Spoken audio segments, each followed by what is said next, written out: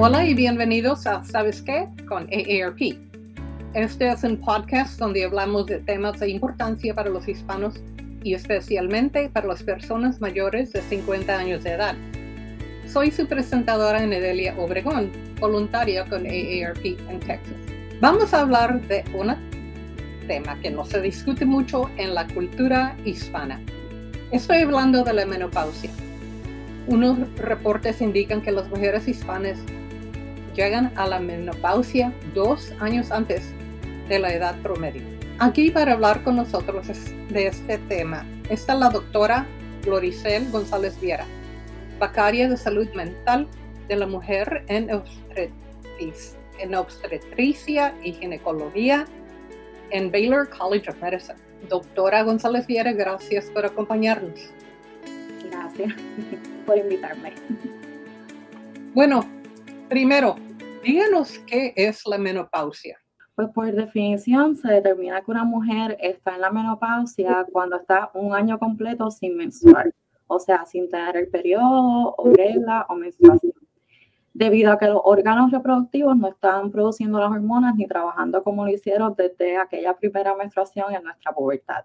La mujer pasa por una transición de la menopausia en varias etapas, así que está la perimenopausia, donde es que observamos un montón de síntomas que asociamos a lo que conocemos como la menopausia, donde está ese cese por un año completo de la regla, y la posmenopausia, que es ese tiempo después de haber llegado oficialmente a la menopausia. Hay muchos cambios que se asocian en este tiempo, cambios hormonales, cambios en la composición en volumen de masa muscular, del hueso, de la grasa. Así que hay muchos cambios en esta etapa. Bueno, ¿qué son síntomas que se asocian con esta condición? ¿O le llamamos condición o qué le llamamos? Sí, lo podemos llamar condición.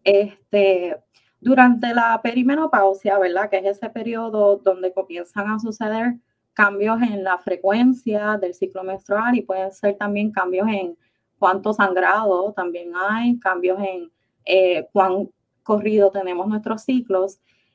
Tenemos los síntomas que son asociados a la menopausia, ¿verdad? Así que hay algunas mujeres que son bien dichosas, bien bendecidas, que no tienen ningún síntoma, pero esto es lo menos, el 20% de las mujeres. La mayoría tienen síntomas y el más famoso de todos creo que son los sofocos o los hot flushes. Pero también pueden haber problemas para dormir, específicamente mantenerse dormida en la noche. Esto puede ser por los mismos sofocos. Hay cambios en el estado de ánimo como depresión, ansiedad. Muchas de mis pacientes me indican que tienen mucha irritabilidad. Pueden haber cambios en la función cognitiva. Así que a veces tengo pacientes que me dicen, doctora, se me olvida lo que iba a hacer o se me olvidan algunos nombres. Hay cosas que están pasando que eso a mí antes nunca me pasaba, pero no me siento como me sentía antes en la parte de concentración.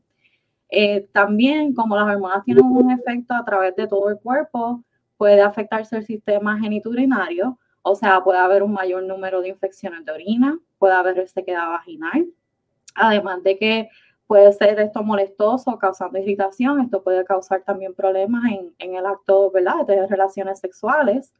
Y el deseo sexual también puede verse afectado durante la perimenopausia.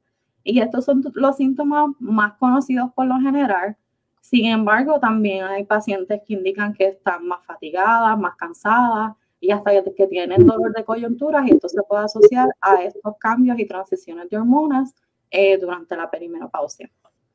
Es algo como cuando entra una a la adolescencia, ¿no? Sí, eso mismo, así es como decimos en la clínica nosotros, que es como experimentar la pubertad, pero ahora en una etapa más tardía, y creo que como no se habla tanto de la menopausia y la perimenopausia, nos toma por sorpresa que tengamos tantos síntomas y tantos cambios de momento. Bueno, ¿a qué edad puede comenzar la menopausia y cuánto tiempo puede durar? Sí. Por lo general, la edad promedio para llegar a la menopausia, entiéndase, ese año completo sin tener menstruación, es 51 años. Pero las mujeres comienzan la transición a la menopausia o la perimenopausia, que eran todos esos síntomas que estamos hablando, por lo general entre los 45 y 55 años. Así que el tiempo que puedes durar con síntomas pueden ser 5 años, 10 años. A veces hay mujeres que están 14 años con síntomas, que puede ser bien difícil. Dependiendo de la edad en que se desarrollen los síntomas de menopausia, se le puede conocer como menopausia temprana o menopausia tardía. Si es antes de los 45 años, se considera menopausia temprana. Si ocurre luego de los 54 años, es menopausia tardía. Y esto puede variar según los factores genéticos o, por ejemplo, según cuando la mamá de uno llegó a la misma menopausia. Más tenemos, ¿verdad?, que tomar en consideración que hay pacientes que les remueven el útero y los ovarios, lo cual causa una menopausia inmediatamente. Y a esto le llamamos una menopausia quirúrgica. Y en este tipo de casos, esos cambios que estuvimos hablando ocurren tan y tan de momento que los síntomas pueden ser aún más severos de lo usual en una menopausia natural. Es mucho sufrimiento. Así mismo. Podría ser uno. Sí. Porque se ha informado que las mujeres hispanas experimentan sofocos durante periodos significativamente más largos que las mujeres de otras culturas. ¿Y por qué es eso? ¿Por qué tiene uno que sufrir tanto? Sí, me encantaría tener una contestación que explicara este hallazgo y sus razones, que fuera bien lógica y racional y perfecta. Hay varios estudios que se han hecho en las mujeres hispanas que están en Estados Unidos y estos han encontrado que las mujeres hispanas, y en especialmente aquellas que provienen de Centroamérica, reportan sofocos más intensos comparados con otras culturas. Es bien interesante porque dentro de estos estudios, también dentro de la comunidad hispana reportamos síntomas diferentes. Así que la mujer puertorriqueña y la dominicana, por ejemplo, sufre más problemas de sueño que la mujer de Centroamérica, pero la mujer de Centroamérica tiende a tener más problemas de sofoco y más problemas de resequedad vaginal. Las razones que se han dado para esto vienen desde factores culturales, o sea, de cómo nosotros dentro de nuestra cultura percibimos y entendemos cómo es la menopausia. Pero también se ha pensado que puede ser el factor del clima, o sea, donde uno vive. Nosotros vivimos por lo generalmente en lugares que son bastante cálidos, por factores socioeconómicos o aún por las variaciones en peso que podrían contribuir a este hallazgo, porque si uno está más obeso, uno puede tener más síntomas de sofoco más fuertes, se ha pensado. Sin embargo, aún los estudios que han tomado en consideración esos otros factores llegan a la conclusión que como quiera las mujeres hispanas tienen más sofoco. Y en resumidas cuentas todavía no sabemos bien por qué se da este hallazgo y es algo que hay que seguir estudiando para poder entenderlo. Así es que cuando hay estudios es importante que les pregunten a las mujeres hispanas porque sufrimos diferentemente. Así mismo es. Bueno, ¿qué podemos hacer las mujeres para disminuir esos síntomas? Sí. Pues, ¿verdad? Quería hablar, ¿verdad? Están los tratamientos que son los tratamientos médicos. Así que los tratamientos para los síntomas que hemos hablado, de los cuales está el reemplazo hormonal, que es provisto por un médico especialista, y esto ayuda específicamente para los sofocos, pero también se ha visto beneficios en los síntomas genitourinarios, en la cognición, en los disturbios de sueño y en el estado de ánimo, que se sufren, ¿verdad?, a través de estos cambios de perimenopausia. Adicional a esto, hay personas que no son buenos candidatos para reemplazo hormonal, ya sea por razones ¿verdad?, de salud, o a lo mejor son mejores candidatos para otro tipo de tratamiento. Por ejemplo, si una persona ya tiene depresión, pues entonces se puede dar un antidepresivo que puede tratar síntomas tanto de sofocos como los síntomas del estado de ánimo. Y esto viene en muchos métodos, así que vienen pastillas, vienen parchos, vienen cremas, geles, así que hay muchas maneras de tratarlo. Además de medicamentos, ¿verdad? Porque sé que no a todos nos gustan los medicamentos, hay un tipo de terapia de salud mental que se trata de reformar, ¿verdad?, ese pensamiento que tenemos asociado a la menopausia, y se ha visto que puede ayudar a que la manera en que percibimos los síntomas no sea tan intenso. Hay muchas pacientes que me hablan del yoga, de las frisas o mantas refrescantes, que en inglés es conocido como los cooling blankets, o que mantenerse en temperaturas frescas les ayuda. Sin embargo, los estudios oficialmente dicen que esto a lo mejor no provoca mucho alivio, ¿verdad? Especialmente si lo comparamos con medicamentos, pero clínicamente mis pacientes me indican que, por ejemplo, los cooling blankets les son de gran ayuda. Y el yoga, aunque a lo mejor no ayuda con los sofocos como tal, siempre ayuda para, ¿verdad?, el ánimo. Así que esas son cosas que hay que tomar en consideración. Sé que hay muchos suplementos, ¿verdad?, muchos anuncios por ahí en el televisor diciendo que con este método vas a estar bien. Así que yo siempre digo una palabra de cautela con estos suplementos porque pueden tener interacciones, ya sean con otros medicamentos o con condiciones médicas que ya la mujer tenga. Y siempre, ¿verdad?, bien importante mantenerse activo, buena nutrición, buena higiene de sueño, porque esto nos va a ayudar también a largo plazo a tener una mejor salud y a pasar esta transición lo mejor posible dentro de lo que se pueda. Yo tuve una tía que tuvo depresión severa. Y mis tías pensaban que estaba embrujada y querían ayudarla de esa manera, buscar quién la había embrujado, darle hierbas. Pero, bueno, eso es algo cultural, ¿verdad? Sí. Y a veces hay que respetar, pero a veces es necesario buscar ayuda médica. ¿Qué puede decir tocante esto? Sí. Sí, es bien interesante porque, ¿verdad? Cuando pensamos en las hormonas, tenemos receptores para las hormonas en el cerebro. O sea, nuestro estrógeno, la progesterona están actuando en todas las partes de nuestro cuerpo, incluyendo nuestro cerebro, y por eso hay muchas mujeres que desarrollan depresión durante esta etapa de perimenopausia. Se estima que la prevalencia puede ser aproximadamente 21%. Si buscamos para atrás en la historia de esta mujer, a lo mejor cambios en los medicamentos anticonceptivos o otros cambios hormonales notaban que había una fluctuación en ánimo. Así que es algo definitivamente bastante común que vemos en la clínica y que si necesita ayuda, pues definitivamente ir a su médico, consultarlo, porque hay medicamentos que se pueden usar para este momento.